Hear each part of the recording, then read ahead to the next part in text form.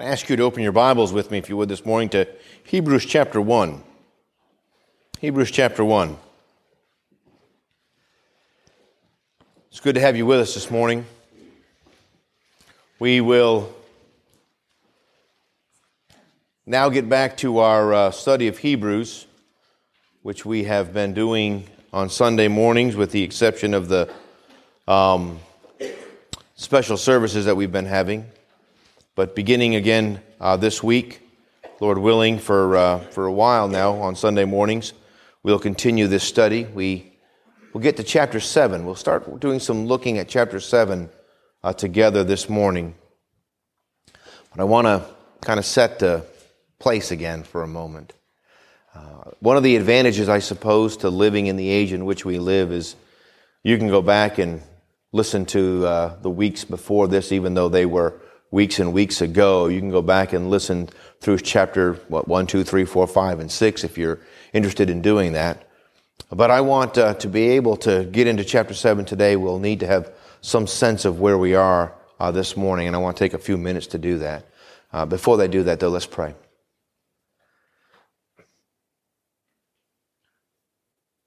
Father, your word is quick and powerful. And this book of Hebrews, through it you want to show us how great our Lord Jesus is. All by himself, how sufficient he is. All by himself to be everything that we need. Lord, help us this morning. Help us to understand this, to be able to lay hold of this.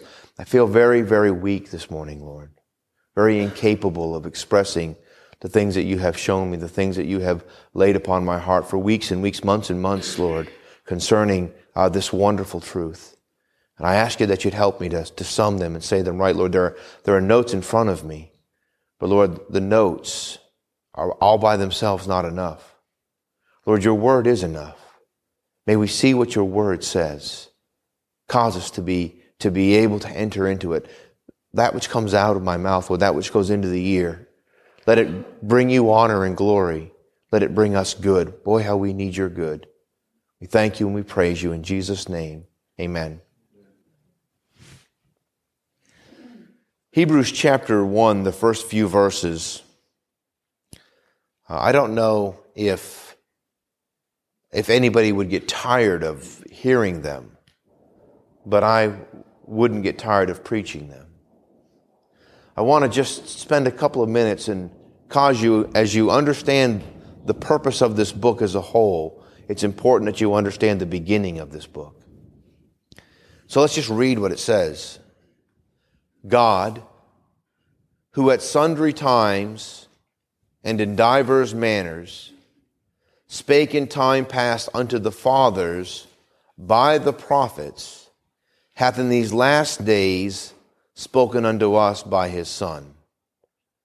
Now I want you to recognize the original audience. Think in your mind for just a moment who the original recipient of this word was. And it is the Hebrew people. Those who had begun to believe that indeed the Christ had come. That Jesus of Nazareth is the Christ. And what this book is going to do as you read it, and I hope you spend much time in it, as you read it, what you're going to realize is that God wants to convey to us, one at a time, that as great as everything was, as great as Isaiah is, as great as Abraham is, as great as Moses is, as great as angels are, that Christ is better. One of the things we spent time way back at the beginning, we first started looking at this, is the idea of the word better. See, when we think better, we think good, better, best.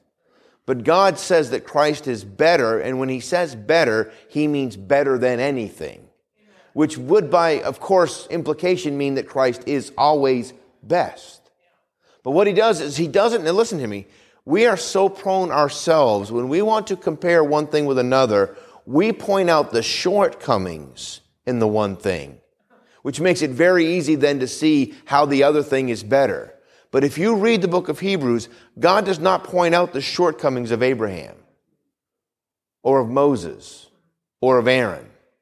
He points out how greatly used they were, how greatly God himself used them. And then he says, as great as that is, Jesus is better. Jesus is better. It is hard. It is difficult. In fact, it is impossible for me using language to be able to convey to you this morning how great Jesus of Nazareth actually is. How great the Christ actually, how important this is to you. Now you say, but I'm already saved. I'm born again. I understand how important it is. No, you have some idea of how important it is. Those of you that aren't saved, you really have very little, if any, idea how at all of how great Christ is. But those of us that are new creatures, we'll celebrate my 51st birthday in just a couple of days. And I was saved when I was 22. So for almost 30 years, I've been a new creature. And I still, and Dr. Hardison would say the same thing, and he's well past 51. Daily, I realize how much greater the Lord Jesus Christ is than I thought he was. He is simply everything. Absolutely everything. Everything that you need to be saved, Jesus is. Everything that you need to be kept, Jesus is. Everything that you need to grow, Jesus is. Listen, I'm not, the church isn't, Jesus is. The purpose of assembling together, the purpose of preaching, the purpose of a pastor is to point you to how great Jesus is. If every child of God would wake up every morning and run right straight to Jesus, our assembling would be simply worship. We would gather together and simply shout how great he is the whole time. The reason that instruction is given, the reason that counsel is given, the reason that preaching is done is so that you might hear again, listen, Jesus is greater than you think he is. Spend more time with him. You need him more than you understand. Go see him. He is everything. He hath in these last days spoken unto us by his Son. Now let's read a little bit about that. Whom he hath appointed heir of all things, by whom also he made the worlds, who being the brightness of his glory and the express image of his person, and upholding all things by the word of his power, when he, our Lord Jesus Christ, had by himself purged our sins, sat down on the right hand of the majesty on high. When he did everything, when he finished everything, he sat down. And by the way, he sat down at the right hand of the majesty on high because everything that was necessary for your salvation had been accomplished. Now, everything that is necessary for your sanctification, for your continuing, for your perfection is still being done, and he's the one still doing it. That's the point of this book. He has accomplished your salvation. Now he is accomplishing your sanctification. He is now conforming you to his own image. He now liveth ever to intercede for you on your behalf and to pour out a power into your life that you don't have on your own. That's what our Lord Jesus is doing right now. That's what he's doing right now. That's what the book's about. Today we're going to spend some time looking at Melchizedek. Melchizedek is only appears in a couple of verses, really, in the Old Testament. And yet much of this book it speaks of the greatness of the office that Melchizedek had so that you might have some better idea of the greatness of our Lord Jesus Christ. And so it's necessary that we look at those things, but it is so, when you start studying passages one at a time, one verse at a time, exposing them, it becomes so easy for us to get so caught up in the details that we miss the glory of why this matters. Why do I care who Melchizedek is? Why do I care who Melchizedek is? Why do you care who Melchizedek is? See, this is not a critical thinking class. So why do you care? Why does it matter? And it matters because Melchizedek had nobody before him and nobody after him. And that's how Jesus is. See, the Aaronic priesthood, the Levites, they required a continuing new high priest, but not our Lord Jesus Christ. He's not one of many. He's the only. See, he's the only. Your great high priest. You may have many pastors in your life, but you only have one high priest. Amen? You have one Savior. You have one author. You have one finisher. And it's the Lord Jesus Christ. And that's the message of the book of Hebrews. Everything you've ever needed, need right now, and ever will need, Jesus is all of that. I like to consider in my mind this portion of this passage in verse 3. In verse 3 where it says, when he had by himself purged our sins. Nobody helped him. Nobody helped him. By himself. By himself. You're not purging your sins. I hope your life is getting full of good works. Truly, I do. But you're not purging your sins with your good works. Jesus purged your sins with his blood. Jesus paid for your sins with his good works. Everything that you are not, he is. Every failure that you've ever had, he never had. One of the things that I'm beginning to enter into more and more and more is everything that I fail at. There are certain things that I have never had victory over in my life, in my own life. Never had victory over those things. Jesus has never failed in those things ever. Amen? Isn't that marvelous? Think about this. Whatever it is in your life, whatever sin really, really is too great for you, it is too great for you. But it was never too great for him. Amen? And let me say this. He indwells you. He lives within you. That same sin that's not too much for him ever, it's not too much for him today in your life. Amen? Stop trying to win yourself. Stop trying to show God how great you are, because you're not. Acknowledge that you're not. Confess that you're not, and let him do it instead. Lord, I cannot win this battle. No, he says, no, you can't, but I will if you'll let me. Amen? Christ in you, the expectation, not the wish. We misuse the word hope so much. We misuse the word hope. The word hope does not mean wish. We say it all the time. I hope you have a good day. And what we mean when we say I hope you have a good day is it is my desire that you have a good day. I wish for you a good day. But what we don't mean is I expect that you will. And if you'll stop using the word hope where it's wrong and start using it correctly, you'll start understanding when the Bible uses it how significant it is. Yes? Christ in you, the hope of glory, is not the wish against wish of glory. It is the expectation that it will happen. How can I have a glorious life? Because Christ is in you. How can I be changed? Because Christ is in you. And if Christ isn't in you, you have no hope.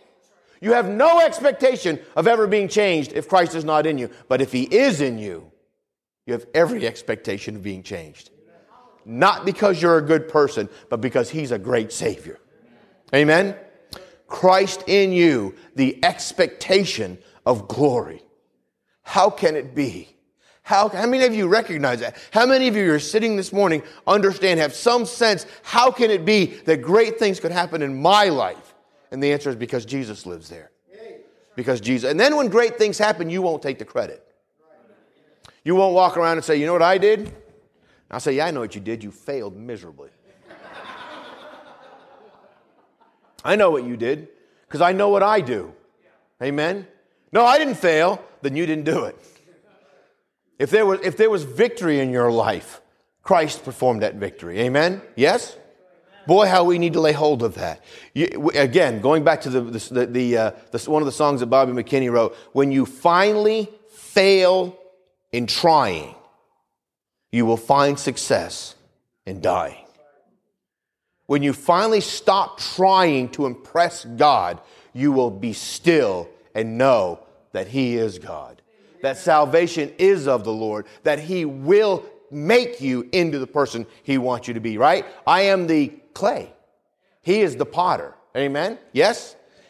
We are his workmanship. We are not the church's workmanship. We are not the pastor's workmanship. We are not the Sunday school teacher's workmanship. We are not our own workmanship. We are his workmanship. Let him do the work.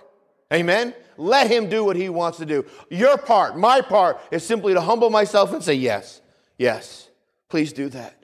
Please do that. I won't try to do it today. I won't get in your way anymore. I won't do my will anymore. I won't try in my strength anymore. Lord, you do it. You do it. And I expect to see it done. Amen? Anyway, that's verse 3. A little bit about verse 3. Go to Hebrews chapter 5. Hebrews chapter 5. Hebrews chapter 7, verse 1 is actually a continuation of Hebrews chapter 5, verse 10. You might want to, in your Bible, put a little circle around verse 10 of chapter 5, and then put a little circle around chapter 7, verse 1, and just write the other verse beside in your margin so that you'll recognize what's going on here. Verse 10, 5:10, chapter 5, verse 10. Let me go back just a little bit. Let's just read verse 9, just for a little bit of context. And being made perfect, our Lord Jesus Christ. I don't have time to say, but he already is perfect. And the idea of being made perfect is you being aware that he is. Being seen, being shown to be perfect. Being made perfect, he became the author of eternal salvation unto all them that obey him. Called of God, a high priest after the order of Melchizedek. And then parentheses. Everything that happens in verse 11, 12, 13, 14, and all of chapter 6 is a parenthesis before you get to chapter 7. Now let's look at the beginning of it because it'll help you understand what is being said in the end of chapter 5 and all of chapter 6, which we have just spent weeks looking at, by the way. But let's sum it up. Of whom, the Lord Jesus Christ, we have many things to say and hard to be uttered, seeing you are dull of hearing. What he's saying is this: I want to talk to you through the Word of God a lot of things about the Lord Jesus Christ being a priest after the order of Melchizedek. But here's the problem. You're not ready to hear it. He's going to talk for a chapter and a half about them not being ready to hear it. You know, let me say this. I would say that American Christianity is less ready to hear about the Lord Jesus Christ as a priest after the order of Melchizedek than they were. Less ready. No real understanding of how significant it is. This was hard for them. You want to know why this was hard for them? Because if the Lord Jesus Christ, listen, is a priest after the order of Melchizedek, then what do we do with the Aaronic priesthood? What do we do with the Levites? What do we do with the temple? What do we do with the Holy of Holies? What do we do with all of that if the Lord Jesus Christ came to fulfill that and then put it all away and say he himself was everything you actually need? What do you do with it all? And the answer is this: you recognize that all of that was a picture of something and that Jesus has fulfilled all of that. You recognize that everything you see in the Levitical priesthood is important. It is significant. It is necessary. But Jesus already did it all. Everything you need. You know what's wonderful, truly wonderful is this: Jesus is the Lamb of God, which taketh away the sin of the world. Amen? He is the Lamb of God. He is the offering. But he's also the only one that can take the offering into the Holy of Holies. He is not only the Lamb of God which paid for your sin, he is the only one that can take the blood into the Holy of Holies. He's the only one that can actually go into the real Holy of Holies, the one that was made without hands. He is the only one that can go before the Father and say, here is my blood which I shed for them. Amen? And that's what he's done. And he has fulfilled that. And then the veil was what? Ripped in half. Don't need to picture this anymore. Don't need to do this anymore. Why not? Because Jesus did it. It's all been done. Amen? Amen? And that's why it shifts from focusing on how he is superior to Aaron to focusing on how he is like Melchizedek. And that is this: there was nobody who handed it to him, and there will be nobody that he hands it to. He is all by himself. He is the only one that could do this, and he has by himself done all of this. Let's just go right to chapter 7, verse 1. And we'll just take a couple of minutes today to begin to introduce it. Oh, there's really so much to say. So much to say. I really want to go back and look at the end of chapter 6. See, this you have to go, just go listen to it. Go on the website, search Hebrew study, and just go back and listen to the last few sermons. Because I need to go into verse 1. Chapter 7, verse 1. Now notice it says, for this Melchizedek. Now I want you to picture in your mind, if you go back to verse 5:10, chapter 5, verse 10, called of God a high priest after the order of Melchizedek for this Melchizedek. That's the point. That's the point. This thought continues what he was already saying. Now let's see what it says about him. For this Melchizedek, king of Salem, priest of the Most High God, who met Abraham returning from the slaughter of the kings and blessed him, to whom also Abraham gave a 10th part of all, being by interpretation, king of righteousness, and after that also king of Salem, which is king of peace. Without father, without mother, without descent, having neither beginning of days nor end of life, but made like unto the Son of God, abideth a priest continually. Now, there's a lot here, but I just want to look at two things. King of righteousness, king of peace. King of righteousness, king of peace. And I want you to look with me for just a moment at the order of them. Let's go to Psalm. You don't even need your ribbon. We're not going to come back here. We'll come back here next week. We're not going to come back here today. Go to Psalm chapter 85. Psalm 85.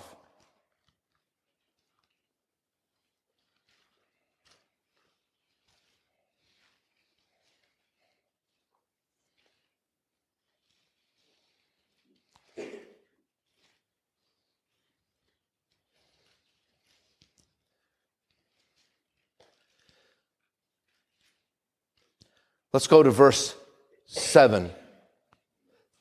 Verse 7. Psalm 85, verse 7. Show us thy mercy, O Lord, and grant us thy salvation. I will hear what God the Lord will speak, for he will speak peace unto his people and to his saints, but let them not turn again to folly. Surely his salvation is nigh them that fear him, that glory may dwell in our land. Mercy and truth are met together. Notice this, righteousness and peace have kissed each other. How can I have salvation? How can I have peace? In order for me to have peace, there has to be a righteousness. Do you understand that? Please hear me. In order for me to have peace, there must first be a righteousness. You cannot have peace with God in your sins. You cannot have peace with God when you are in your sins. How many of you remember before you were saved how heavy your sins were? Do you remember how terrible your sins were? Do you remember how horrible they were? In the book Pilgrim's Progress, Christian is walking around carrying this huge weight on his shoulders. This terrible, what I did the wrong book? Pilgrim, I'm sorry, thank you. Yeah, exactly. Walking around with this huge weight on his shoulders. At the cross where I first saw the light, and the burden of my heart rolled away. I still remember that day. I mean, I literally remember the day that God forgave me of my sins. I was not enamored with how great God was the day that he forgave me of my sins. I was enamored with the fact that he forgave me of my sins. I couldn't believe that my sins could actually be forgiven, that they could actually be taken away. It was amazing to me that all that I have ever done, all that could ever be held against me, all that I was ever guilty of could be removed from me. Listen to me. God is not unrighteous.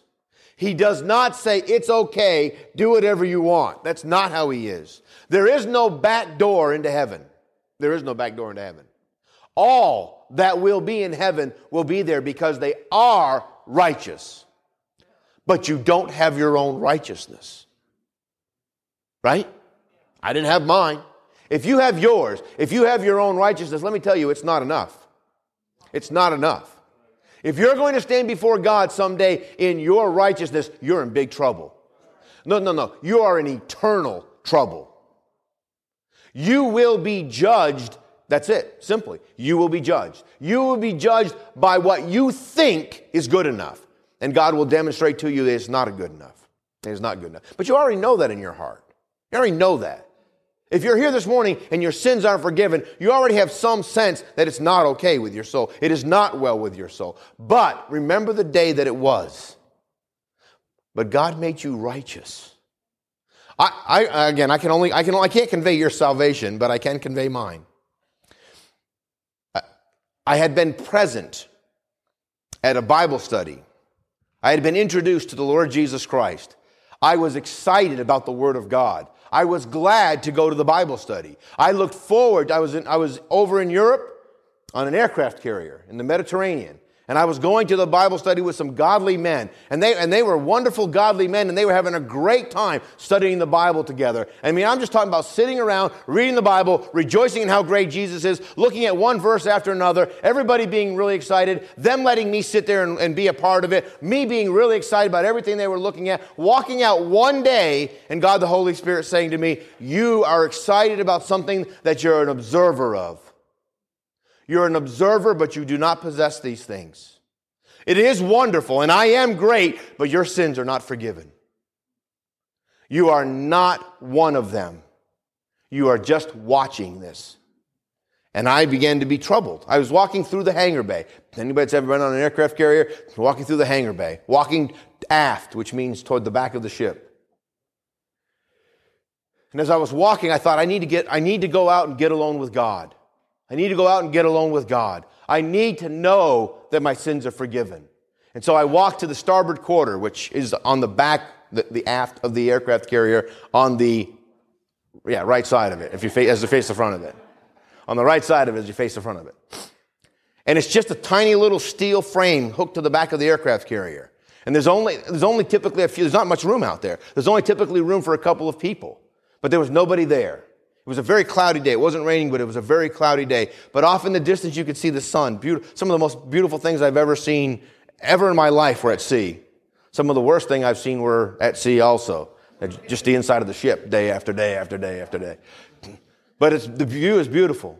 Standing out there, looking out there, troubled about my unrighteousness, about the weight of my own sins.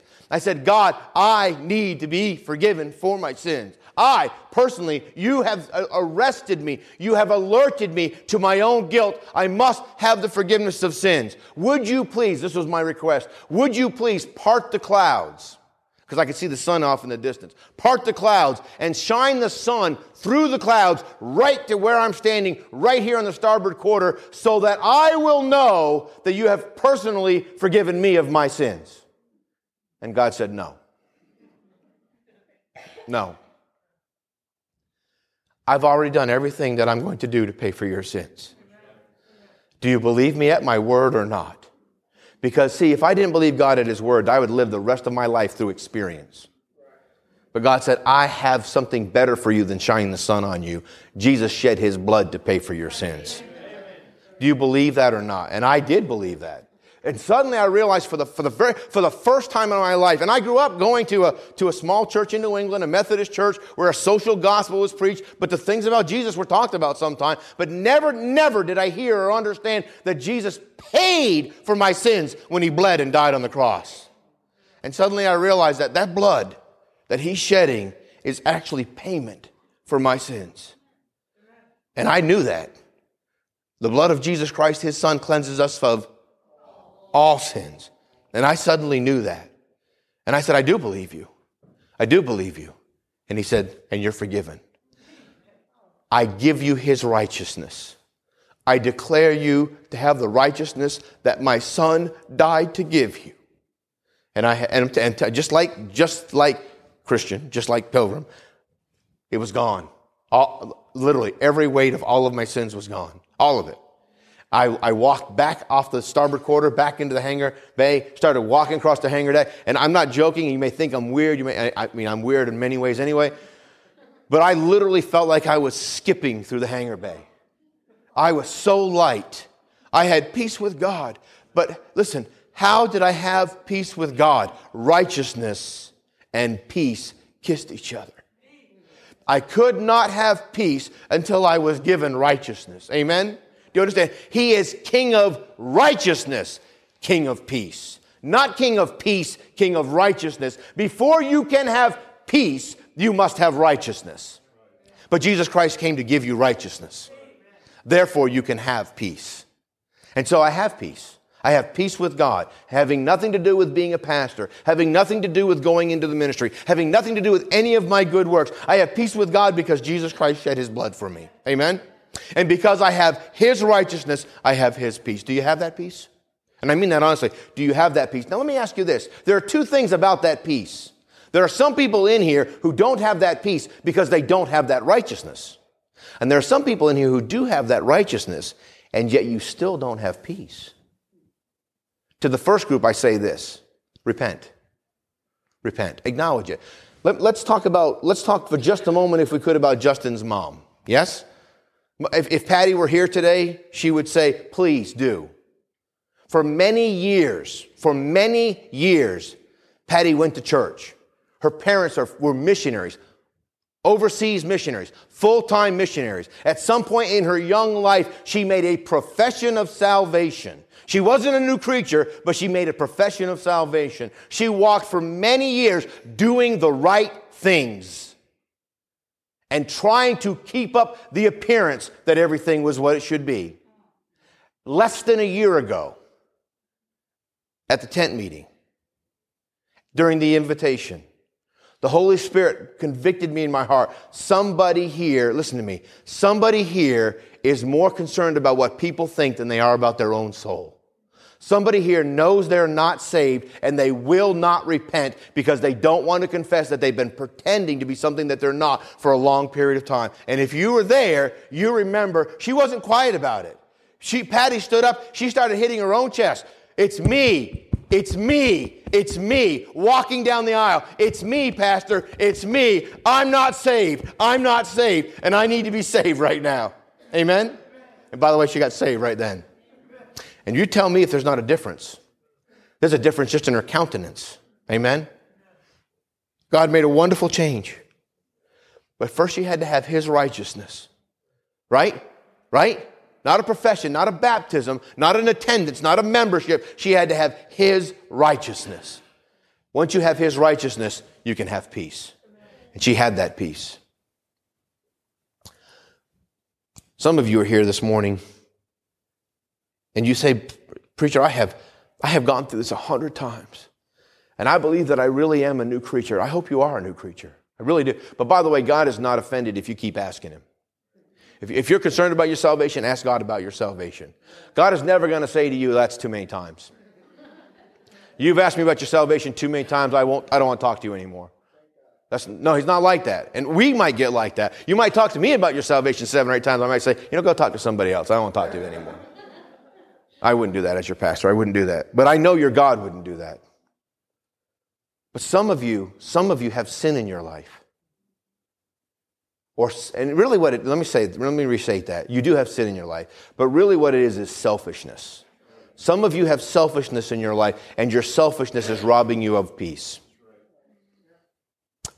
In 1 John says, if your heart condemns you, God is greater than your heart. What that means is this. If you have sin in your life, you know it, and you know God knows it, and so you don't have any peace. But it's that same passage that says this, but if you will confess your sin. If you're a new creature and there's sin in your life, repent. Repent. And confess. And he is faithful and just to forgive you of your sin and to cleanse you from all unrighteousness and give you peace. He wants you to have peace. One of the things that my greatest concern right now in America, is that there are not enough Christians that have peace. The world has nothing to see. Very little to see. America has very little genuine Christianity to look at. Very little of it. Very little of it. And listen. Many of you are guilty of this. Your extended family, your coworkers, your neighbors, they don't have anything to look at. They don't have anything to look at. Listen to me. You say, but I don't drink, and I don't smoke, I don't do any of those things. Do you have peace? Do you have peace? Do you understand? Do you have any idea how many religions in the world have rules? And the answer is all of them. All of them. The world doesn't need one more set of rules. The world doesn't need one more set of rules. The world needs to see somebody who has peace. Yes? Who has an actual, real righteousness that was given to them that has changed their lives. That's what the world needs to see. That's what's needed. That's what's needed. You know what, your extended family? Oh, I wish my extended family would get saved. Do you live that way?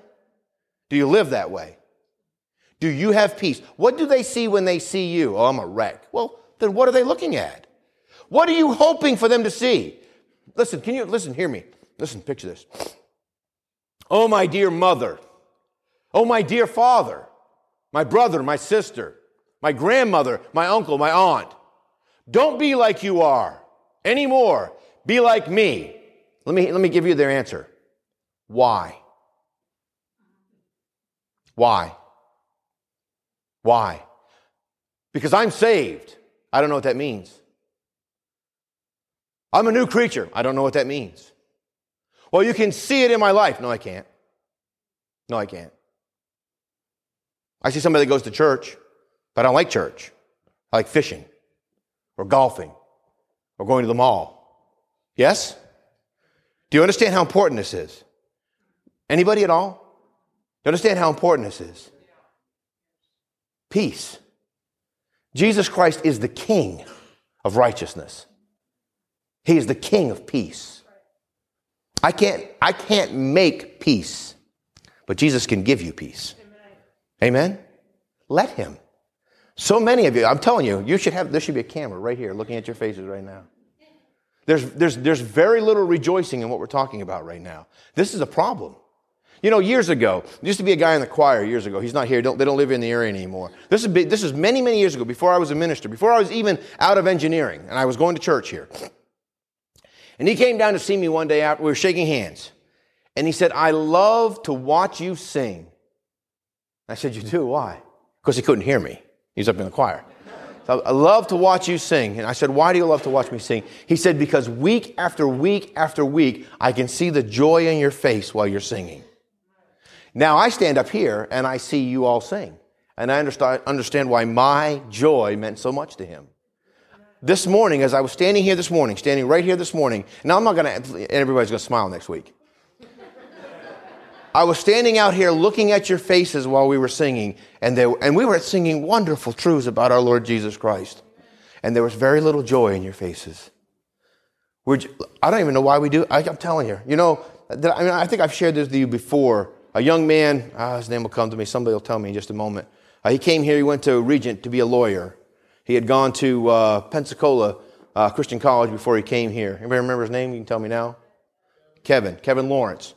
Kevin Lawrence, when he first came here, remember, he's going to Regent University. Regent University has a lot of people that go to different churches over there. A lot of them go to churches that really aren't the best churches for them to go to. He came here for just a little while. After a few weeks of being here, he came up and he said, boy, I'd love to have so many people at Regent hear you preach, but you're going to have to change your music because they're not going to come here and listen to the music here.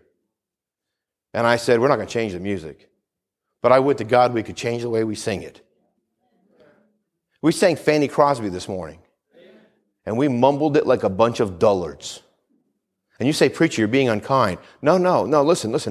Let's say we have a visitor this morning, honestly, and we do have visitors this morning. Let's say one of our visitors is unsaved this morning. What did they see when we worshiped? Let's be honest. What did they see when we worshiped? Did you worship? Was there any joy in your countenance? Now listen, now by the way, let me tell you something. Your unsaved family members, your co-workers and your neighbors, they understand what a plastic smile looks like because they've got one. Okay? So that's not going to get it done. We can't come here, open our hymnals and pretend to worship. We shouldn't have to. Should we? Yes or no? Come on now, church. Yes or no? We're going to keep doing this? You want to just quit? You want to keep going on? Anybody want to say amen? No. Okay. Anybody mean that? Do you recognize how important it is? Jesus Christ came to give you righteousness so that you could have joy. Amen? Yes? Do I have righteousness? Do you? I have righteousness. I do. And I don't have to pretend to smile. I really am happy about the righteousness that Jesus Christ gave me. I really do enjoy singing the hymn. I was thinking about today, I was standing up here and I was excited. By the way, one of you was smiling. I won't tell you who, but somebody was smiling. Unfortunately, it was a visitor, okay? All right. But one of you was smiling as we were singing today. And I remember thinking, see, I bet everybody thinks that I'm smiling because I'm up here and I'm supposed to smile because I'm the pastor. But then I looked over at John and Kenny and thought, no, that's not it. So real joy. Yes? Yes? Not pretend joy. Listen, if you have to pretend to have joy, you don't have joy. And if you don't have joy, you need to talk to God about why not. Are you a new creature? If you're a new creature, then why don't you have joy? And I mean that honestly. And the answer is because you're not rejoicing in how great Jesus is. You're letting something rob you of your joy. And let me just help you with what it is. Your selfishness. I don't know what it is specifically, but I promise you it's your selfishness that's robbing you of the joy that Jesus died so that you could have. Amen? Jesus didn't just die so you could go to heaven one day. Jesus died so you could have joy now. Bob Bornfleth. Now, I got to tell you, if anybody ever met Bob Bornfleth, I don't know if I like him, I'll just make somebody else angry with me. Bob Bornfleth, it was not a, what would be the word? Happy-go-lucky kind of guy. He was a very, very serious-minded guy. Funny, really, really funny. Dry humor, though. Really dry. If any of you guys ever Facebook with him, you know how dry his humor is. Almost odd sometimes, okay? You can tell him I said that. But what he had was a joy, a peace, and I could see it. So when God dealt with me about my sins, when God dealt with me about my lack of joy, my lack of happiness, my lack of love, when God began to deal with my heart, the Bible study that I was going to, it was the Bible study that he and his friends were having. Why did I talk to Bob Bornfleth? Of all the people, the 6,000 people on the aircraft carrier, why Bob? And the answer is this, because I knew he had something that I didn't have. I could see it in his face. It had nothing to do with his actions, although his actions, once I started examining his face, I started to think about how he lived his life. And I thought, how can he be so happy he doesn't drink? He doesn't go out with girls. He doesn't do any of the things that we were doing. How can he be so happy all the time? And the answer is, he had Jesus. Amen? And he was rejoicing in that. And he was rejoicing in that. You want to have an opportunity? You want to have a real, I got a chance to spend some time with Kathy's mom and dad again on Friday. And listen. We talked about the loss of their grandson and the loss of my grandson. And yet we had real joy talking to each other about it. And they both need to be saved. But I didn't have to go in there and be religious. Do you understand? I just went in there and was who I am as a grandfather because I knew that they understood what that was like. See, God wants you to have real joy. The kids that come, the visitors that come, your extended family, your coworkers, everybody, your neighbors, what they need is to see how great Jesus is. You can talk about it all day long, but they'll read this. They'll read this. Your kids will read this. Amen? I can't even imagine how much our children need to see mom and dad just love Jesus and be glad for what he's done in our lives. Amen? King of righteousness. And he gave you his righteousness so he could be the king of peace in your life.